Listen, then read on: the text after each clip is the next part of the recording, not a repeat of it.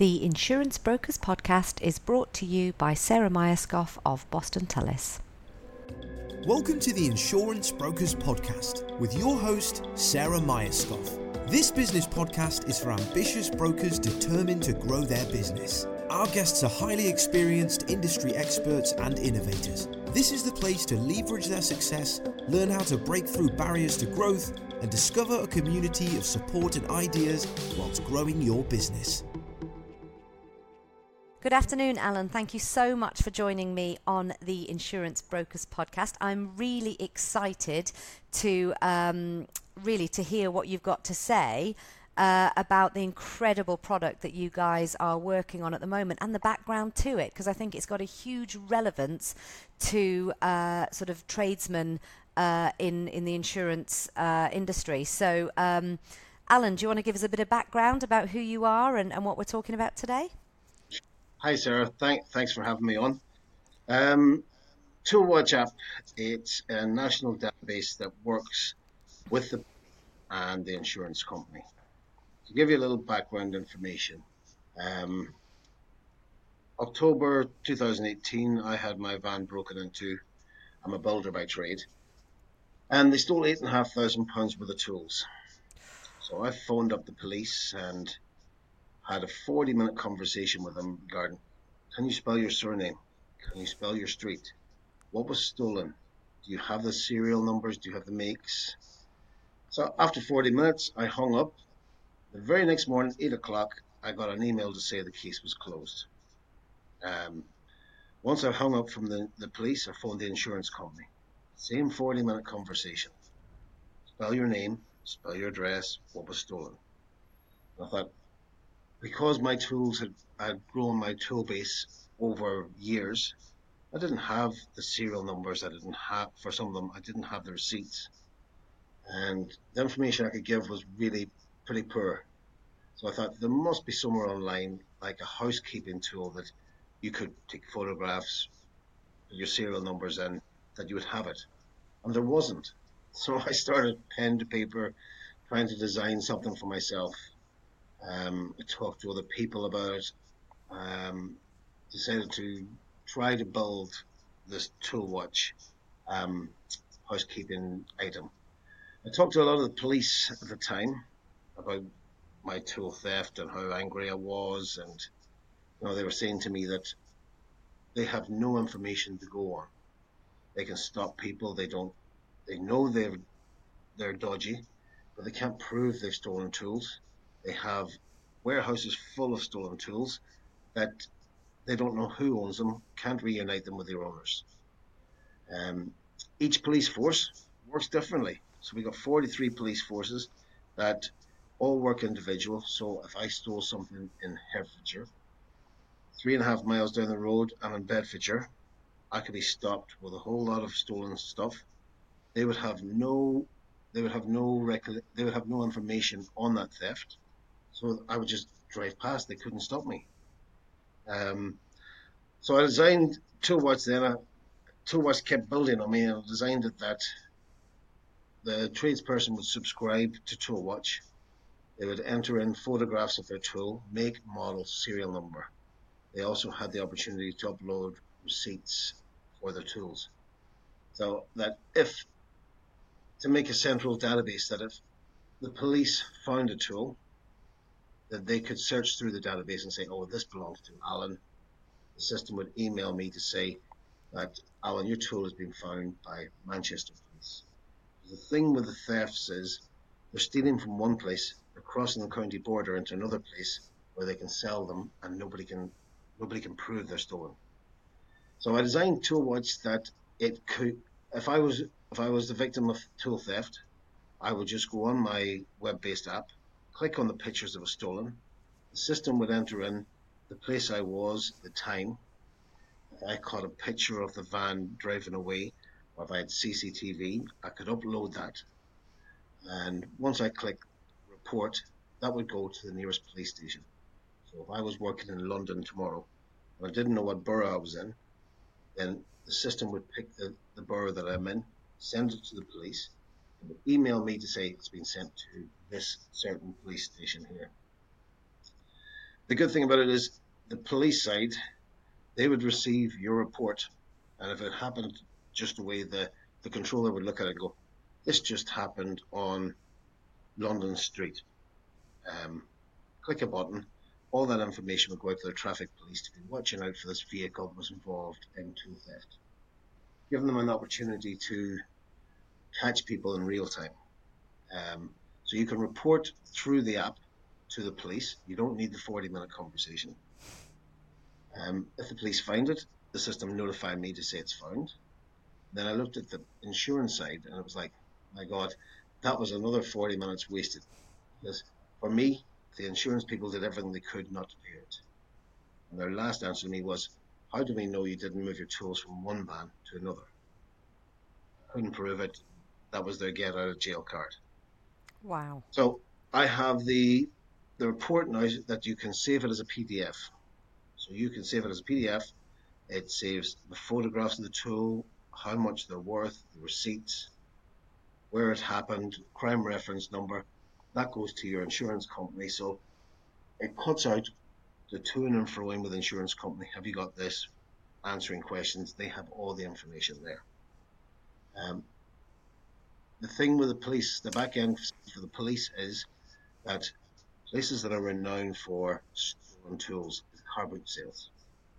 The police can walk down a car boot sale, enter a make and model, or make and serial number, and once they do that and click check, instantly they get it searches through the database and comes back to them. Hey, this tool is stolen. A profile picture of me, the owner, my contact details, saying that this tool was stolen from Alan in Harpenden. Once the police officer clicks found, the system then will email me to tell me it's been found here. But it gives the police the opportunity to catch the thief red-handed, or catch somebody dealing in stolen goods. So have you got buy-in from all 43 police boroughs, if that's the right word? Yes. What we had to do was, to work with the police, we have to be secure by design. The secure by design is like the body that checks that this company is legit, it's not dodgy. So to achieve that, we've had to go through British standards and get kite marked to prove that all your information is stored and protected, that it can't be got at by hackers and things like that. So at the moment, the Met are using the system, and all the rest of the police forces are, we can't wait for this. We just need the tradespeople to have their tools on there, so it's something that we can actually use. And it strikes me, and I know you've had these conversations, is that this is an absolutely incredible value add benefit to a tradesman insurance policy. And if we could get to that position, then the number of tradesmen using this product is actually what's going to make it really, really useful. Yeah, if you think about it, the police, one of the biggest angers that I had was the police didn't do anything. And everybody I talked to who's been a victim says the police don't do anything. But the police haven't got the facility to do anything. And unless us as tradespeople give them the tool to protect our tools, we're still going to be in the same situation every year on year. It's going up. Last year, it was every 20 minutes a van was broken into. Now it's every 16 minutes. Jeez. We can put locks on the vans. We can put alarms in the vans. We can park in the well-lit areas as everybody tells us to. They're still breaking in. And the latest fad now is they're peeling the top of the vans back like a tin of beans. That van is a total write-off. Last year alone, tool theft cost the tradespeople as an industry, the construction industry, £267 million. Now that's tool theft. That's time off work because you've got no tools, time off work to get your van fixed. But £267 million has been taken out of our pockets. Tradesmen will buy drills from £80 to £150. Somebody will buy that, sell it at a car boot sale for £30. Yeah. The system's also set up that if you were to be selling tools, say you decided, I'm getting out of the game, I want to sell my tools, I could come along, agree a price with you, but I could check the serial numbers against the database and say, yeah, these tools are safe or these tools are stolen. If they're safe, I can say, right, here's your money. What you would do is you as a user would just click transfer, enter my membership number, and all the information, the photographs, the serial numbers will go directly from your system to my profile. So it cuts down how long it takes, and having to enter more tools. Now, we have scaled down how you register a tool. You do it on your mobile phone, you add the serial number, make, model, then the app prompts you to take a photograph of it. So it'll open up your camera, you take a picture of your tool, click use the photo, and click register. That tool's done. You only have to do it the once. Mm. And hopefully you don't have to worry about tool watch app then. It's only there that if you buy a new tool you can add it on to it, but hopefully you won't get robbed, so you won't Mm. have to go into the app to. And it's a web-based app, isn't it, rather than a sort of Apple app or Android app? Yes, you won't be able to download tool watch app. Reason being, to work with police, they have secure servers. They're not allowed to download things, and essentially, they're not allowed to download. Police officers aren't allowed to download onto the police force phones. We've designed it as a web-based app that, as long as you've got internet access, they can use their system, and it looks exactly like an app, but it just needs internet. And one of the good things that we found out after the fact was that if I leave my phone in my van and they rob my tools and my phone, I've no access to that app. Whereas I can borrow my workmate's phone and say, lend me your phone, go into the app through the internet and report the theft. Absolutely. Now, Alan, tell me about, because this is gaining some traction in the House of Commons, isn't it? So tell me about your sort of your wave into politics with this and what's happened in the House of Commons and those supporters you've got. Well, from talking to a lot of the police sergeants and people like that, one of our local MPs came to us and said, I want to meet with you. This is interesting. He mentioned it in questions in Parliament to Kit Malthouse. Kit thought it was a great idea, and since that, we've had a few Zoom meetings with him regarding the idea of making it compulsory that, or making insurance companies compulsory that they get us some kind of database that we can register to. This day and age, we all love our pets. We're chipping dogs, chipping cats, insurance for dogs, insurance for cats, which is all well and good. But our tools are our livelihood. Yet we're not doing anything about it. We're putting them in the van. We're going to bed, locking the van. You hear a noise. You're out of bed, hoping and praying that you go down in the morning. Your tools are there. You can go to work. Mm. So the Kit Malthouse who's the head of the policing. He's very interested in tool watch and making it that the whole world, the whole country knows that it's here, that it's available. Mm. I think it's incredible. And actually, this idea is already expanding, isn't it? Out from tools. It is, when I designed it, a bit of luck really. Um, you know, Talking to other people who are sales reps, things like that. The tools of their trade might be their mobile phone, their laptop. Each have a serial number, each has a make, so it could go on the system. Um, the police are very interested in rolling it out to home insurance, because everything this day and age has a serial number. Everything has, so they want to have it that it's the one-stop shop, that anything that's found can be reunited with the owner. And it gives, at the moment we see people getting stopped, bundles of stuff taken off them, or tool theft, and then the case doesn't go to court, or the case, he gets a slap on the wrist and he's out, because they have no real way of proving it.